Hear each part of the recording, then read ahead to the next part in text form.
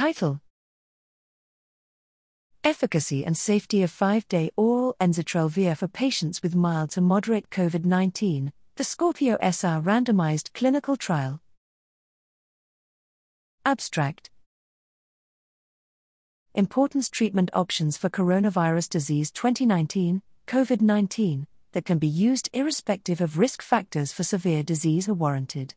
Objective: to assess the efficacy and safety of Ensitrelvir in patients with mild to moderate COVID-19. Designed the Phase 3 part of a Phase 2/3, double-blind, randomized, placebo-controlled study conducted from February 10 to July 10, 2022. Setting: a multicenter study conducted at 92 institutions in Japan, Vietnam, and South Korea. Participants: patients, aged 12 to less than 70 years, with mild to moderate COVID-19 within 120 hours of positive viral testing. Interventions: patients were randomized, 1:1:1, to receive once-daily Ensitrelvir 125 mg, 375 mg on day 1, 250 mg, 750 mg on day 1, or placebo for 5 days.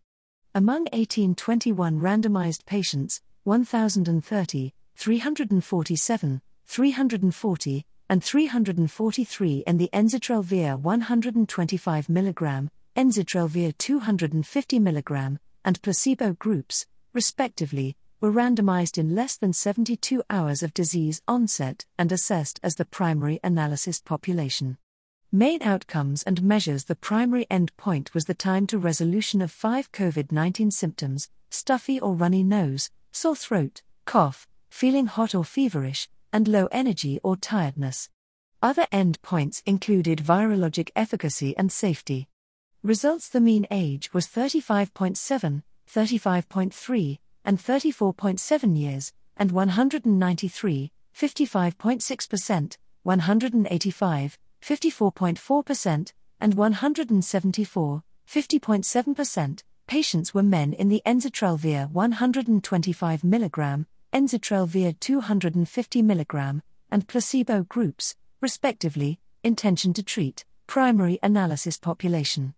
A significant difference, p=.04, with a Peto-Prentice generalized Wilcoxon test stratified by vaccination history, was observed in the primary endpoint between Ensitrelvir 125 mg and placebo in the primary analysis population. Difference in median, -24.3 hours, 95% confidence interval, -78.7 to 11.7. Viral RNA levels on day 4 and time to negative viral titer demonstrated significant reduction versus placebo.